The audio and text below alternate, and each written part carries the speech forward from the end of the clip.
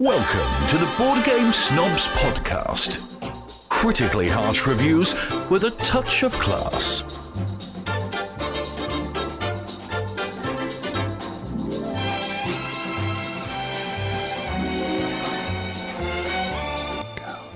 Is it time? It's time for the Board Game Snobs. Wow, are we doing this quietly? It's ASMR. This is the ASMR episode. This is it. Let's whisper the whole thing. Yay. This is Jerry. Wait. This is Enrique. Don't do that. That's weird. Nobody does that. Because I'm scraping on the Nobody knows what ASMR is. autonomous sensory meridian response. I don't think this is going to come through good. It's going to. Not. Enrique. What? Oh, God. We're going to whisper this entire episode. Enrique's here. Oh, yeah. Hello. Gavi, the primary host. This is Jerry, the person who's not pleased with this. And we did not plan this. Wait. There's mouth sounds. Stop that. Nobody likes mouth sounds. Who doesn't like mouth sounds? We're not. Oh, God. Are we really going to do this? The entire, let's say, we could be the first The only. podcast that does a full ASMR episode. Okay, so listen. Here's what I think about this. I think people who like ASMR are freaks. How dare you? I love ASMR. I know. It puts me to sleep every night. You are a freak. This is really I sad. go to sleep. What, Enrique? I don't know. Just What did you say? nothing. He can't whisper very good because he has no lips. Precisely. Have you noticed how thin his lips are? They're really thin for some reason. You look like Why that. are your lips so thin? You look like that guy off Red Dragon. You remember the guy that Hannibal Lecter pushed into the hog pen? And the pigs were all like... That one. That's you. I have a question. Go ahead. Why is everyone pro bee anti-wasp? What? Pro bee and anti-wasp. Why do bees get all the love? I'll tell you why. Shh. Bees pollinate. Why? Wasps don't do nothing. What do wasps do? Sting you. Yes. They only They don't transfer. Maybe they're just angry because bees get all the attention. They don't do anything. They have no purpose. Porpoise. Purpose. Dolphin joke. Listen. So yeah, that's why people are anti-wasp. Who's pro-wasp? White Anglo-Saxon person. Doesn't wasp mean something like that? No, I don't know. Like a wasp. Like somebody's like a white person's like a wasp. That's not a thing. It is to a thing. I've never heard it. Look it up. You've never heard of wasp describing a person? Are you discussing racial slurs No, on our it's podcast? wasp. Let's not do this. Oh my God, wasp is a thing. Oh, God. Enrique, just do your thing. No, it brought up the insect. Enrique, No. What listen. does WASP stand for? White Anglo-Saxon Protestant. What? The acronym WASP derives, of course, from White Anglo-Saxon Protestant, but as acronyms go, this one is more deficient than most. Lots of people, including powerful figures, and some presidents have been white, Anglo-Saxon, and Protestant, but were far from being WASPs. You've never heard that? I literally know. This is a new thing. Like when somebody gets referred to as a WASP, they're white Anglo-Saxon. Who has ever referred Protestants, to not anybody Catholics. as a wasp? Otherwise, it'd be a WASC. You're a white Anglo-Saxon Catholic. No, You WASC. that doesn't make any sense. WASP. It's a thing. Well, you've upped your banter slightly there. Oh, I've instilled some knowledge Yes, upon you. yeah. Thank you for utilizing racial slurs and updating It's it. not a, hey, so sometimes ASMR can go to a low voice. So if you think you can do a low voice, you can do it What do you mean like a low voice? like that right there. Like Matthew. Hey, Matthew, welcome back. Matthew McConaughey done slipped you some Benadryl. He sleeps into your bedroom and says, go ahead. Now that doesn't sound good. Why would he slip me a Benadryl? He wants you tired. That way, you're I not, think I can accuse him of something if he slips me a Benadryl. he goes over there and wakes you up on your futon.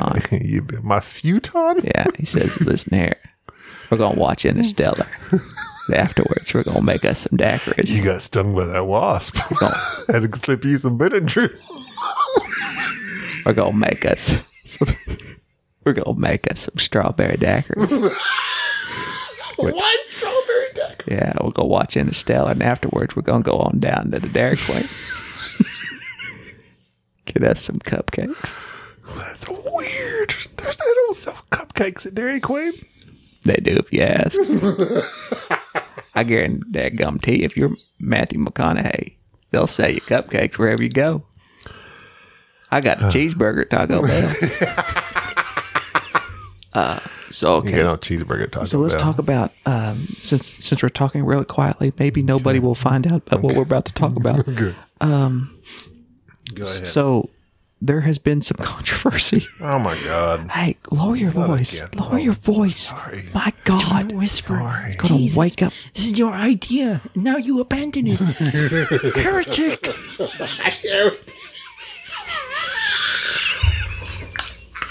Keep it down. I betrayed my own ideologies. It's okay. David Turksey. Okay. The David Turksey. The DT. DT of Anachrony. DT of Anachrony. So we love David Turksey. Love right? him. Okay. I don't know that I do. Well, you're about not. Okay, well, you're going to Okay. like him even more. Oh, okay. So essentially, there's a video game, and it's called Prison Architect. It's a very popular video game. Matter of fact, Oh, okay. it happens to be It's on Twitter. Go ahead. it happens to be one that I have played, and actually, it's kind of like a tycoon game. It's very interesting. So, anyways, there was a board game version of it that was coming out, and it was on Kickstarter, and it was doing terrible. And apparently, it was getting panned by many because one, it's a game about running a prison. Right. And it's very cutesy on the video game, and they kept the same artwork and so forth. Well, David Turksey on May the 26th essentially apologized and wrote a very long and seemingly very thought out comment talking about the board game, and that essentially he wanted to take his name off of it, not be recognized as the designer. Yes, because he felt like he had messed up. He never, and I'm summarizing this very poorly, so if you want to go to Board Game Snobs, I'm sure you can find it. Board Game Snobs? I'm sorry, that's us. That's already fun. You'll find. Go to Board Game Lower Snobs. your voice. Sorry. Jesus, man. But go to BoardGameSnobs.com. You will find nothing. I'm about to slip, A defunct website. about to slip you another Benadryl. You go to Board Game Snobs, all you see is a link and lawyer playing 24 hours a day. Anyways, Dazed and confused. So they ended up canceling the Kickstarter, and he made some points. So now, of course, there's some people very upset because the game was canceled, and they feel like it was canceled by people pressuring him. And then there's other people that are congratulating him. So, anyways, long story short, you can read his response. Instead of just talking about his response, I want to bring up something that, as I was reading through this multiple paragraph comment, something that I tuned in on that I thought was rather fascinating. So David Turksey wrote, in terms of just itemizing some of people's expressions, he talked about the game and said it was okay when the video game did it. Like, that's kind of the sentiment, that there's a video game about this Right. theme, so it's okay. So why can't there be a board game? His response to it was this: video games are a different medium for a different community with a very different context. You play games in the privacy of your home, gaining enjoyment from whichever part of the game you want to. As long as nobody's getting hurt, as long as nobody's promoting hateful ideas, it probably falls under the no harm done category. And the community accurately reflects this. Some people look at it as an engineering challenge. Some people are making, frankly, disgusting execution factories, and some are using it as a colorful distraction where silly, over-the-top characters are doing obviously bad things. It's not our place to judge. And since a significant part of our creative team themselves are fan of the video game, calling the video game out on its thing would be hypocritical on our part. But our board gaming community is about interacting with other people in real life. We want a game on our table. When we want to look each other in the eyes, we want to go down to the club or to the shop and to put it on our table there too and tell everybody how awesome whatever game we are playing is and that they should join in. Essentially, that's the end of his unquote there. Essentially, David was making the point that the board gaming community is very different from the video game community.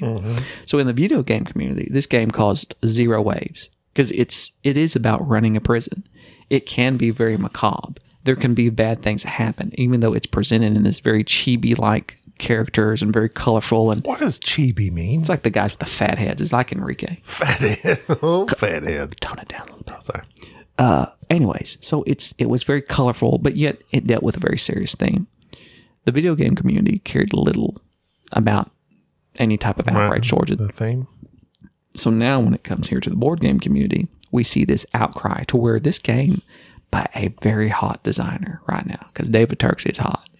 Like he's Matthew McConaughey hot right now. Got an Got acronym. you. Yes. Terkarion. He's got lost. Anything that the Anachrony company comes out, Mind Clash Games. Yeah, anything that Turksy's involved in, it tends to do very, very well. So this game was just panned because of it, because of the fact of the theme. And so now it's apparently not going to exist, or at least be very difficult to find. I think there are some prototypes or other versions of it out there. Anyways, so that brings up, is the board gaming community that different from the video game community? And if so, is that a good thing or a bad thing? So let me put it this way. Like when you go and engage in a certain sport, there tends to be a community that grows up around it. And certain types of people engage in that hobby. And when, no matter what type of people they are, when they join it, the community kind of affects them. And like the community is the framework for how you engage in that game or hobby or whatnot. It's kind of like golf. Like I used to play golf some and I was just, I'm not any good at it. But when I started playing with serious people, I learned, and they were very forceful about the etiquette of playing the game. Don't be talking too loud. Don't be making noise other people's shots. You fix your divots. You don't drive the cart everywhere. Please don't leave, don't be drinking too much while you're out there. This is a serious game. That type of thing. And so the community around it shaped how I felt about the game. And thus I went from it being just this casual thing where I just kind of did what I wanted and was really potentially ruining the experience to others to where I understood the etiquette of it. I would say that's the same with most hobbies. It seems like the board game community as a whole has grown to this point to where we are shaping others as they come in and saying, look, this theme might be all right in this context, in this medium, such as a game based on running a prison, but in board gaming, it's not. Because the community as a whole does not appreciate it. I wonder if this community will stay this way or if it'll ever change. And there's a rabbit hole that I would like to go down on this that I will not. But it's just interesting to see the reactions about this game in comparison with like games that like Kingdom Death Monster that had like partial nudity and various other dark themes. So it's just odd. I don't know. Well, I think it kind of goes down that what we brought up a couple episodes ago about the different genres of gaming within gaming. So like, is this prison game, was it like on Steam or was it released like, on Xbox? No, it's a very popular game. It's on very popular. Because I would say, like, on Xbox, the thing with some gaming, like Modern Warfare, Call of Duty, it's like, you get these 12-year-olds yelling curses at you and your mother. So that's on Fortnite. Those are the type of, that's the crowd. It draws a particular crowd that doesn't mind cursing you and your mother and saying atrocious things. That would never be accepted in board gaming. You've never played Splendor with me then? I will curse you and your mother. But there are certain games, like you go to Steam, and for me, Steam is more PC related. So it's like you might get some more cerebral type games other than just running around shooting and hollering at people.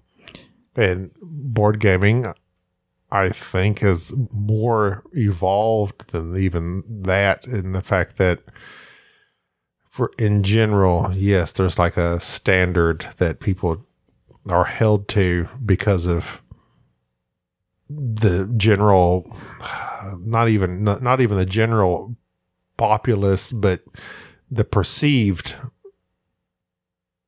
amount of people. I don't know what I'm saying. Well, yeah, you're rambling, but I think I get what you mean by that. Like, I think I understand. It's a different type of person. Yes, it's more generalized. It's general public, and people are just. It's much harder to cancel a video game. Like, once it's out there, most people, there's not really a forum that people go to gripe about the theme and so forth. Well, I think in general, when it comes to the hobby board gaming side, it's an older group, and B, they're just in general thought to be like, you get the random 8-year-old that's playing Call of Duty. He's not going to want to play Gaia Project. Right. But so it kind of is just like a different level. And then when you go into that, well, then you get into this philosophical thing of, well, if you have this type of, oh my God, I start talking about what I'm talking about. Just forget it. Well, I know what you're talking about. Like, that's what I'm wanting to kind of branch into there for a little bit. So let me just direct you down this, and you follow me with it. Okay, I will. So I've played Prison Architect on the PC. How dare you? It is when I play it, it's a management game. It's like I am trying to build a very safe prison. I don't want any riots. I want everybody to be rehabilitated and out the door. And it's like I'm about don't let the prisoners escape, educate them, rehabilitate them, and that's what my score is based on. It's like I'm trying to keep everything clean and tidy and efficient.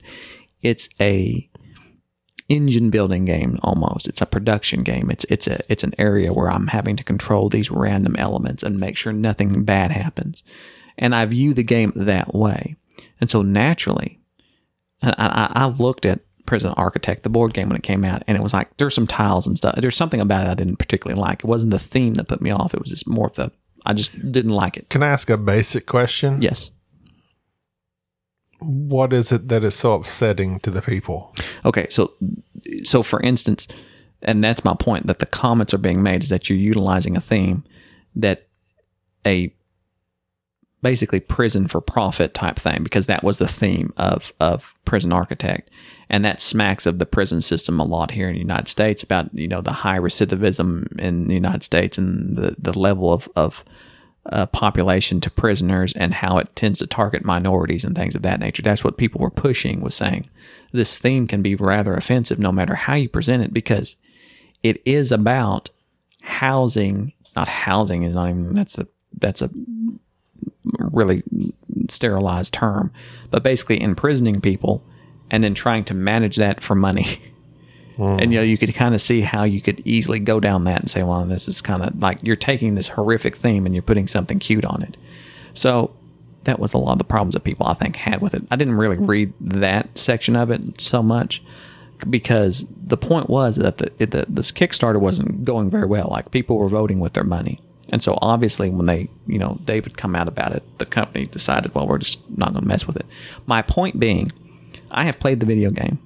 Let's say that the game caught my attention, that board game, and I'm like, this is just an interesting board game version of this video game that I have played. I don't view it this way. And I kickstarted it, got it, and it was produced, and I bring it over here and I say, Gabi, let's play this game based on this theme. Do you think you'd have had any problem playing a game with this theme? Me personally, no, because I don't think that deeply. Right.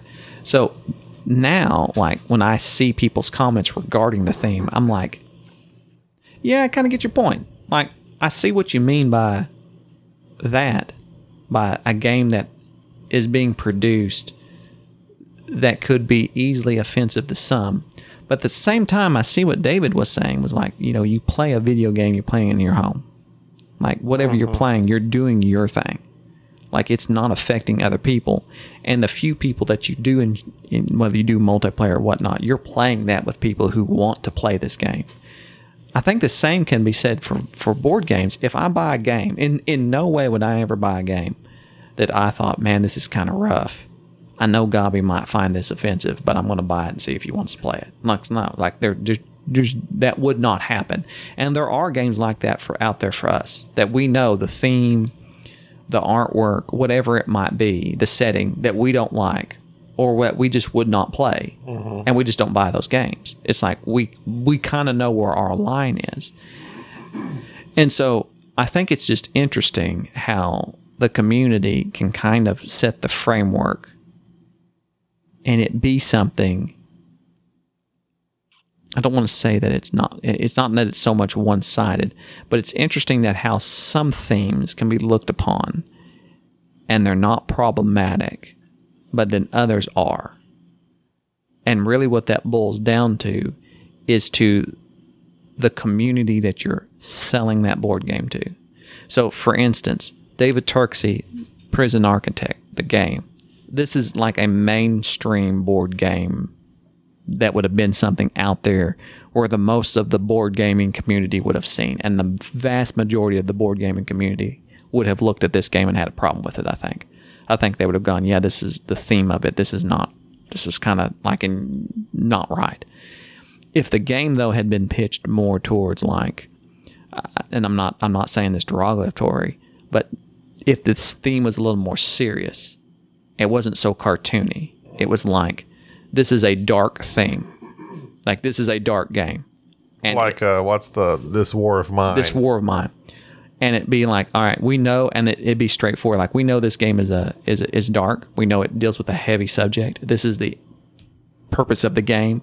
But it's also meant that as you're playing it, for you to reflect on this dark subject. What exactly is going on, what's taking place, and what that means. Right. And so, like, this War of Mine's an excellent example. Like, I have that game on Steam as well. It was one of my favorite games because it's a game about being refugees or being civilians during a war. And you're not fighting, you're just trying to stay alive. And that is a dark, dark theme. Mm-hmm. And even the board game was very, very dark. And the thing about that game when it came out on Steam, the company that was doing it, they had a lot of downloadable content and things where they were donating money to the War Orphan Foundation. Like, they were funneling a lot of their profits of that video game to help people that had been affected by various wars. And so the whole theme of the game was like, yes, you might want to engage in this. You might not have a problem playing this game, but reflect upon it. Mm-hmm. And I think that Prison Architect, if it had been done differently, and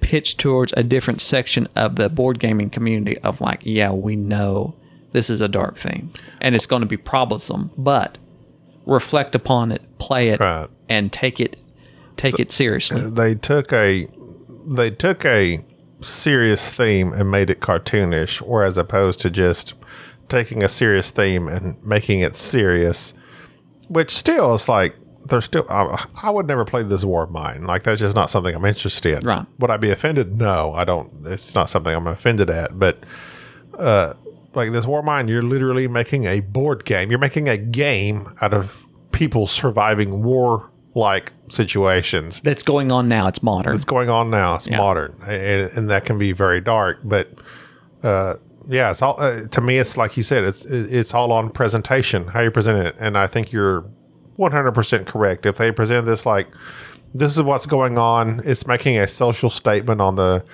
present situation of prisons and how they can be unjust and how they're ran or whatever, and with some context and donations and all that stuff, it would be a different story. But if they're taking the prison system as it is now, could be completely unjust, people completely imprisoned on prejudice and all this stuff, you'd have to address that somehow. You can't make that cartoonish. And now I understand. Yeah, and so I think that was the point that I was seeing made a lot. And it's my to end this segment, because this is please do. I'm very depressed. Getting rather boring. Good on David Turksey for making a decision. Like, it would not have bothered me either way, but it was nice to see somebody to go and look at something and say, all right, this is offending people. And I'm going to take this step and do this thing that's probably not going to be popular, because it's going to look like I'm stopping a game that's just, people are pressuring me to come out and not design or not publish this game.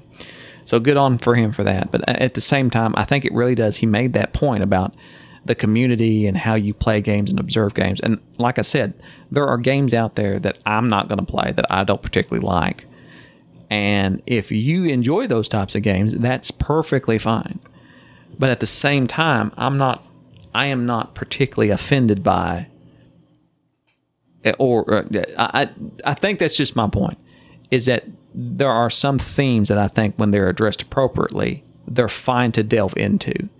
But at the same time, they have to be done in a certain way with a certain meaning behind it. And either ways, I've come to the conclusion of that, and I'm done with it. But anyways, it was an interesting thing that popped off on the board game group. I saw that.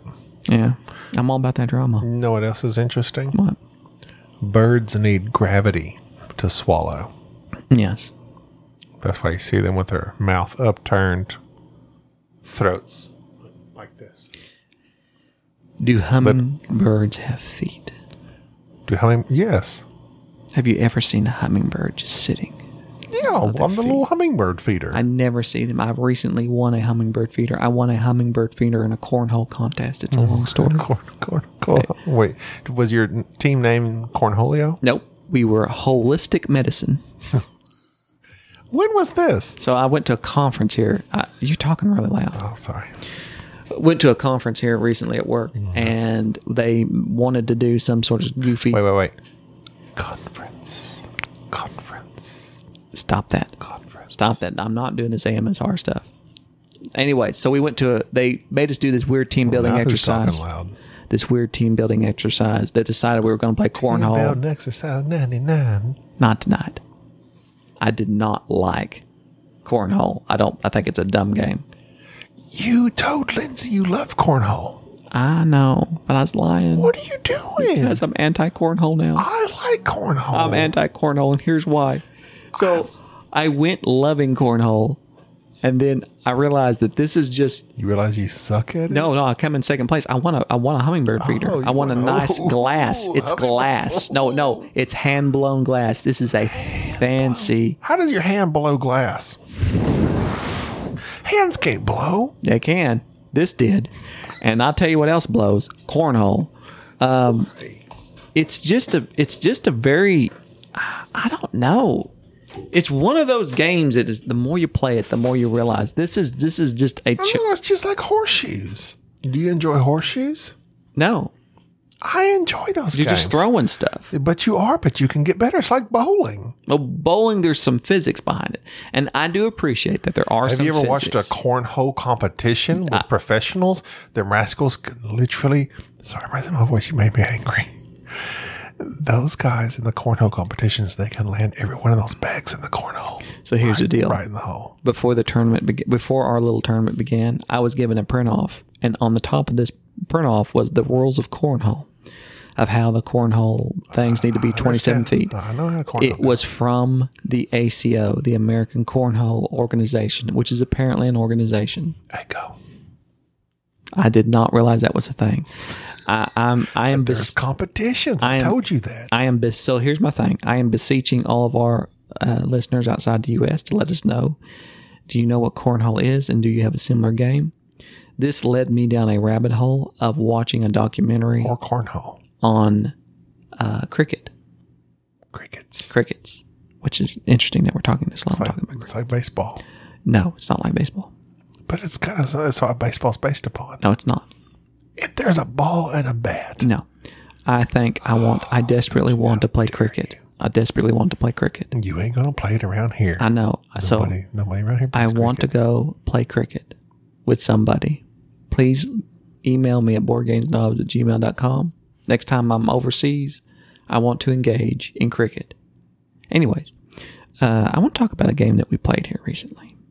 It's very subtle and colorful by Mr.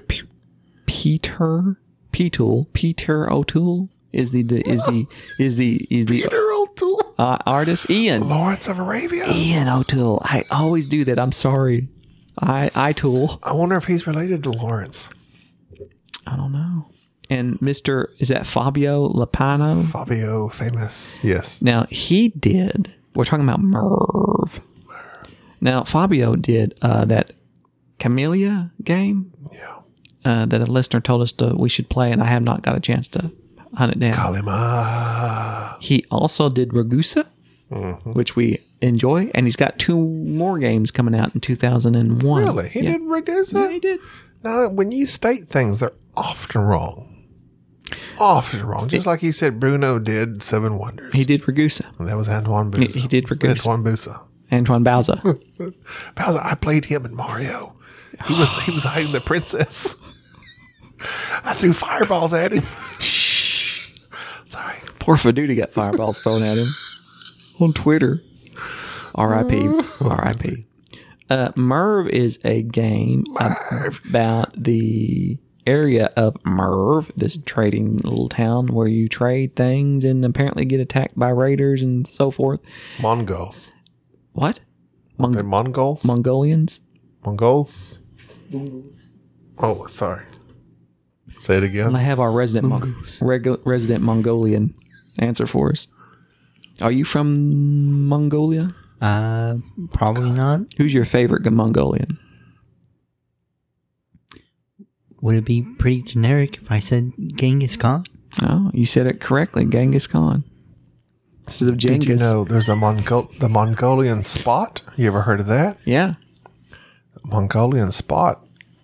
Slate gray nevus is a benign, flat, congenital birthmark with wavy borders and an irregular shape. You don't want that. It's on someone's butt cheeks in Wikipedia. It's a Mongolian spot. You know how bad that would be to have your butt cheeks on Wikipedia. My butt cheeks on Wikipedia. You know what I'd be doing every time? I'd be showing, look, these are my flexing. These are my butt cheeks. Like Van Damme. Look at These are my butt cheeks. You could bounce a quarter off those things. Van Damme. It normally disappears 3 to 5 years after birth and almost always by puberty. Hey, Claude, you won't come over. It's called congenital dermal melanocytosis. You ever heard of that? We could watch Lincoln Lawyer together. Take some Benadryl. Drink some wine. It's one existing from birth involving the skin. The blue. The blue color is caused by melanocytis. Melanin. Okay, so it's the color of your skin. You ever watch Mud? That's a good show. I love Mud. I love Mud. Come watch Mud with me. Although the boy actor from that's also the one that did Ready Player One. Was he? Yeah. I've not seen Ready Player One. You probably would enjoy it. You would enjoy it. There is a lot of colorful things that take place in Ready Player One, and it kind of what little I've seen of it. It's done by Steven Spielberg, and they just he throws a bunch of. Is it me? He throws a bunch of references at you. Or is Steven? I can't believe we're still whispering. Is Steven slipping? He's slipping. He's falling. He can't get up. I'm not sure that he's the great director he once was. He come out with a bridge between two waters. What was that bridge? The bridge movie? Bridge of Spies. Bridge of Spies. That was got Oscar nominated. That don't mean nothing. You seen what the Oscars been doing? It was Oscar Isaac nominated. Nobody. If I was Oscar Isaac, that's exactly what I would do. This has been nominated by me. It's been nominated for an Oscar, and it'd just be my picture, and then I would have a portrait, self-portrait. I would have Oscar from The Office, and then other famous Oscars. The Grouch. Yeah, the Grouch, Oscar, and just have other Oscars, and we'd just be sitting around. De La Hoya. De La Hoya. He's sitting over there. This is Oscar nominated. And have De La Hoya could rate all the action films. We all agree. Yeah. And that's a great. We should do that. That's Oscar. That's good stuff. If only we had a friend named Oscar, we could pull this off. Enrique, you may have to change your name. Enrique, change your name. Very well. What is your middle name? Ramos. Wait, what? Ramos. Spell it. Ramos. R-O-M-A-S. R-O-O. Ramos? No. R-O-M-A-S. Ramos. Wait. M-A-S. Romas. Ramos. You said Ramos.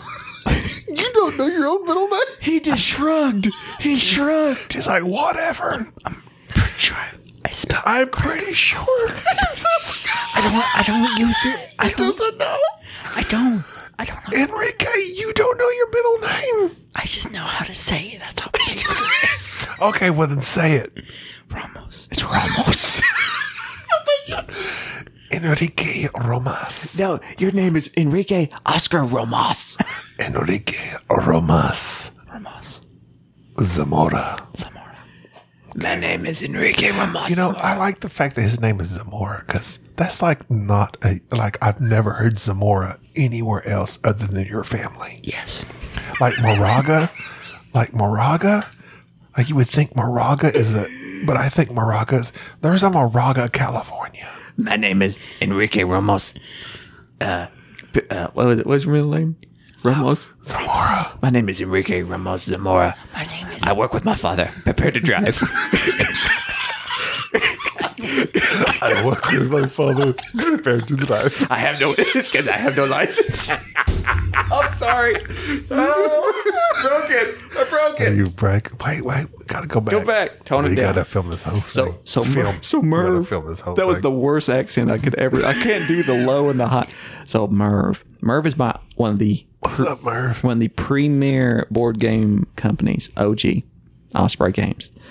Original gangsta. We love OG games. OG. I was sweating this one because every OG game we tend to play. I don't like the fact that it doesn't open up like a book. This is a big box game. Why couldn't they make this open up like a book? Well, then Stick with that.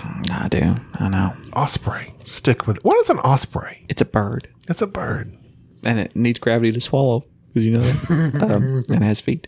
So Merv kind of worried me a little bit because when I read the rule book and looked at it, it was very A lot. it's dry, and there's like this pseudo rondelle thing that you're doing. So just give me a moment. Let me describe what you're going to do. Okay. You take your little meeple dude, and you're just basically going in this clockwise fashion around this square, and in the middle of this square are these various tiles, and on those tiles they have little actions that you can do. And so essentially you put your guy here and you look down the row that you're on or column, and you pick one of those actions, and then you put a little house there saying, this is my house, this is my little square. And then you go to the next side. Squatter. Yeah, basically you squat there. It's mine now. And then as you're going around the board, you're doing columns and rows and putting your little house out there. And sometimes those columns and rows will intersect, and you'll have multiple houses there. And so you can activate all your houses and get resources off of them, these little cubes. And that's essentially the main mechanic of the game. It's this little rondelle. Now, you utilize those cubes that you get as resources to buy spices, to travel, and to connect various roads, and to move up on influence tracks. It's basically a bunch of tracks that you're moving up on, a bunch of scoring multipliers, a bunch of set collection, and that's about it. Then the game does this weird little thing that I was griping about it afterwards, after we played it. Because at Gabi, the first game when we played it, I said, look, I wish the game would have told me how all these little spots on the board interconnect. For instance, I have to collect these resources and utilize them to move up on this track, which then will let me buy more spice, which will then let me, of course, get multiple different types of spices and get this big in-game scoring. Or you need to use these resources to go over here and build this little connection here where you can now purchase these commodities, and you use these commodities to fulfill these contracts. So it's like a 3-step program. You need to go here, here, and here to get done what you need to do. And also this score multiplier, don't forget about it, because at the end of the game, if you don't have your multipliers out there, you're not going to do very good. This is a highly complicated game. This is a medium to heavyweight game. This is a up there game. This is not a medium weight game because of the way it all connects. The components are nice. The artwork is fabulous. It supposedly has a solo. It looks atrocious. I've discussed the solo before. Okay, Gabi's done tried it. I'm not even going to try it. That's how atrocious it looks. There's a 2-player mode. It has one of those modes that I absolutely despise, where 2 players have to change things up. Requires a bot type thing. Yeah, you have to do this little other thing to make it. So basically, this is a 3 or 4-player game.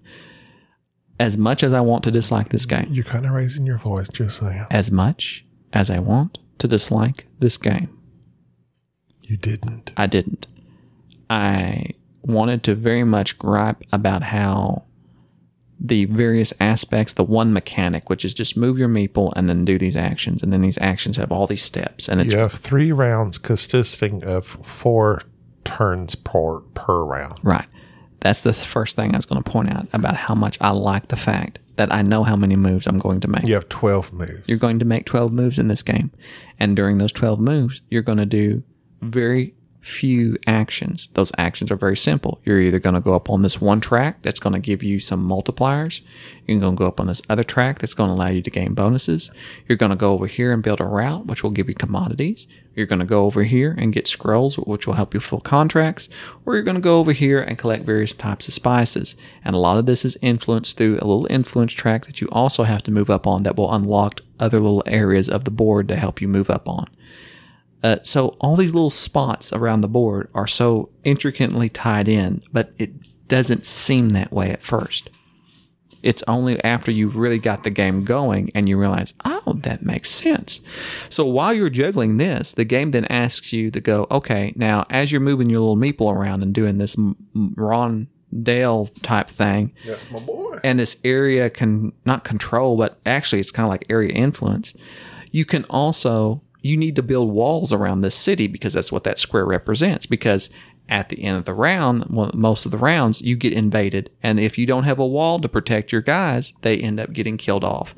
And the game also didn't bait you by Or saying your buildings get destroyed. your buildings get destroyed. And your buildings are victory points out there. And their buildings also give you resources. So you don't want that to happen. So here's the deal. You need to build a wall. But to build a wall, you got to go here. But guess what? If you build a wall and you put it and protect other players' pieces, you get double the influence. Oh, guess what? Well, if you don't want to build a wall, then you can use your guys as guards and hire them and put them out there to protect one specific building that you want, and we'll give you influence if you guard someone else's building. Oh, by the way, when you get invaded, if you have enough resources, don't worry about a wall, don't worry about guards. You can use these resources as ransoms to protect your buildings. Brett Ransom. That's a lot for just one little section of the board. And it does the Lacerda thing of your primary action is you place your meeple. Right. You And choose your action, but within that it just like branches off into all these other things you can do. yeah, and that's what really got me about this is that there's just one decision. That's just it. Pick this and your meeple on the row because you can't. You in the square. You start at the top and you can just pick one of the top areas, or then the right, the bottom, and the left. So you only have like 5 or 6 spaces to choose from. So the game just asks you pick a space, then look down that row or column, and then pick what action you want to do. And there's just not that many actions. But from that one mechanic, that one move, you have so much you have to think about. Because do you want to put your building on this action space? Can you protect it? Will you be able to hold it? Will this action, do you have what you need to be able to get this done? Later, when you get around the board, when you set it on a column or row and you've got multiple buildings there, you can utilize all those buildings. You can utilize other players' buildings, but they get a bonus. There is so much to think about in this stupid one little move. And don't even tie in that there are literally multiple ways to win this game. Mm-hmm. So And we all 3 chose different paths, which I found very interesting. And we all realized that last turn, if I had done one thing, I would have won. If Gabi had done one thing, I would have won. If Enrique's like, well, if I had done this, I'd have dropped. It was so close. The entire game we tailed each other, and then it blew up at the last when we saw our multipliers. But like I went into spices. I thought this is a sex game. Easy. I'm deep into. Hey, that's a different podcast. I'm deep into those sex spices: cinnamon, lavender, amber, ginger. Why are these spices all sound like people who work down at the... Anyways.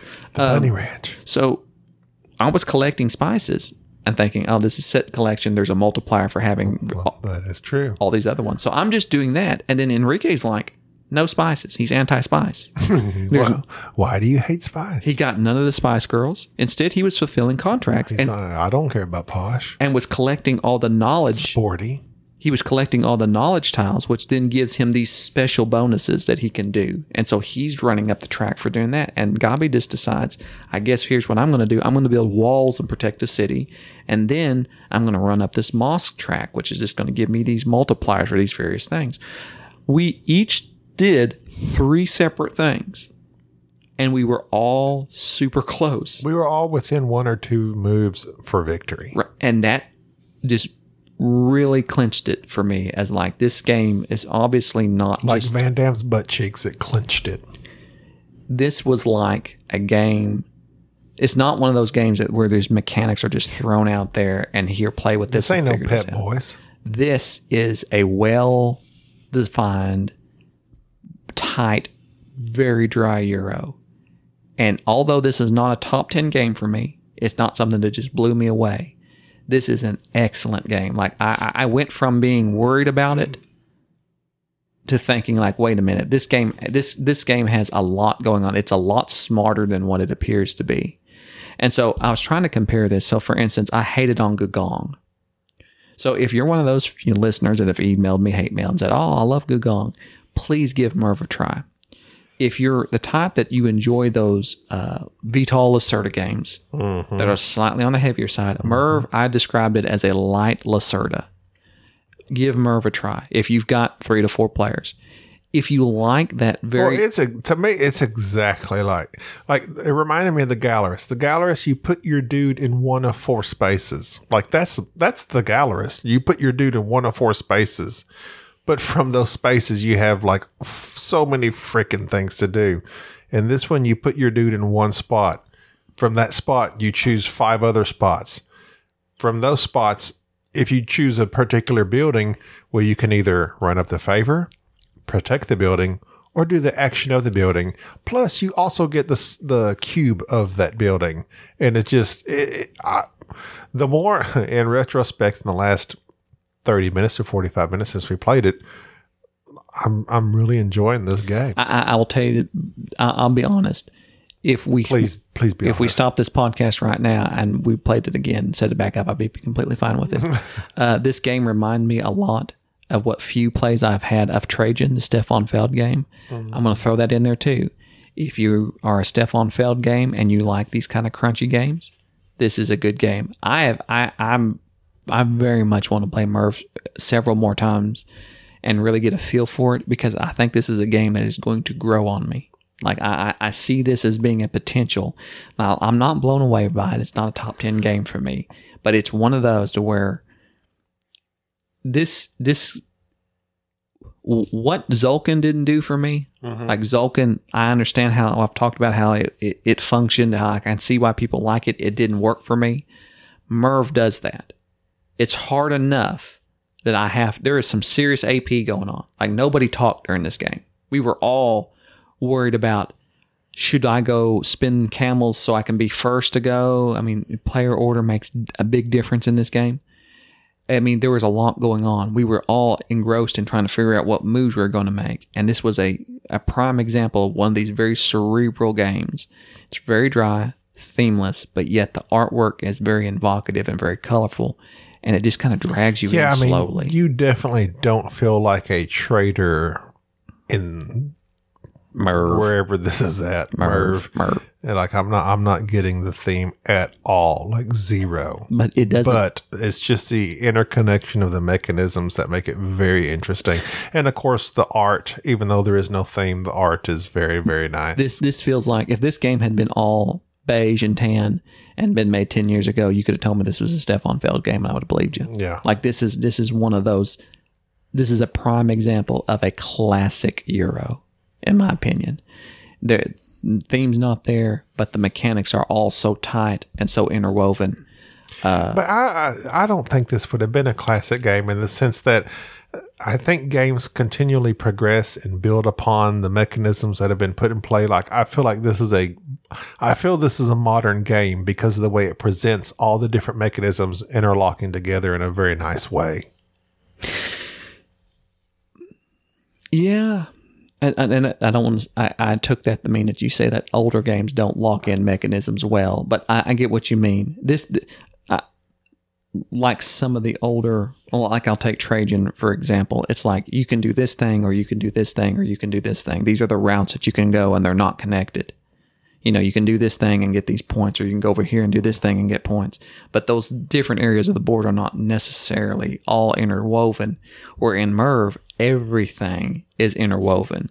Everything you do in this game, if you want to run up on this influence track, you can do that just to get victory points, or you can do that so you can buy more spices, or you can do that so you can complete bigger contracts. So we're all running up on it, but Enrique's just doing it to get contracts. I'm just doing it to get spice, and Gabi's just doing it for the victory points. It was very interesting. We are all doing on the same track, completely doing different things. I'm after the spice for the victory points. Gabi's after it because they give you certain bonuses and actions that you can do. Enrique's after contracts because he's gathering all these knowledge tiles that he can use, and that's where he's getting his victory points. I'm just going after the contracts so that I can do the bonuses on them. And so it was interesting that we all had different motivations for doing different things on this board, and each one of them was like, whatever you want to do, it was there to help you. Mm-hmm. But at the same time, you could be fighting for the same spot for a different reason. Just fascinating. And an excellent presentation by Mr. Ian O'Toole. And if you like Ragusa, this to me, to rate Fabio's other game, Ragusa, to me, this blows Ragusa out of the water. Yeah, I really enjoyed Ragusa, but yeah, I like this, much better. The games that I've looked, I'm wanting to play that other game of his, that Camellia, whatever it's called. I can't remember the name of it. I don't know what you're talking A about. listener had sent in that it was one of these older games. You've seen it. It's very tan and it's got pretty artwork. I want to play it. But so far, out of this, the two games of his I've experienced, this Merv, he's getting there. He's becoming one of those designers that I am certainly watching now. And so I would like to play his older game. And then he's got two more coming out this year, I believe. Something about mushrooms or something. Mailing mushrooms. He's got some weird game that's coming out. Yeah, it's got a Mailing weird... mushrooms. Yeah, something weird. But it's good. Enrique, rate Merv. Kalamala. What, rate it? Kalamala is his older game. That's I'd like to play. Go ahead and rate it. Scale of 1 to 10. 7. Just shut up. Gabi, what do you think about it? If I said games, one of my top 10s are 10s. This is one of those games, even since we played it, the more I think about it, the more I'm impressed. I know. I give it an 8. I'm a 7 easily, and it will potentially go up. Like I am very, very much enjoyed this game. This is the us ranking games is kind of a new things here. I don't know. We're getting in. So this, well, we did this AMSR stuff. Yeah. Now it's this. But anyways, OG Merv. If you are a diehard Euro fan, please check it out. If any of the other games that we mentioned, check it out. It's good. It's approved. I very much like Merv. OG keeps its streak. You've kind of raised your voice some of this. That's going to do it. That's going to do it for this episode. This is a nice episode. We will never do this again. Never, because it's very difficult to maintain a low voice. Stupid. Whose idea? This was nobody's idea. He just started doing it. Y'all kept it up. Enrique, shut us off. Just do it. Cancel it. With a whispery voice. This is Enrique Ramos Zamora. How do you spell your middle name? Who knows? It's a mystery. This is Jerry. This is Gabi. Say goodbye, Enrique. Goodbye. Thank you for listening to the Board Game Snobs. Stay classy.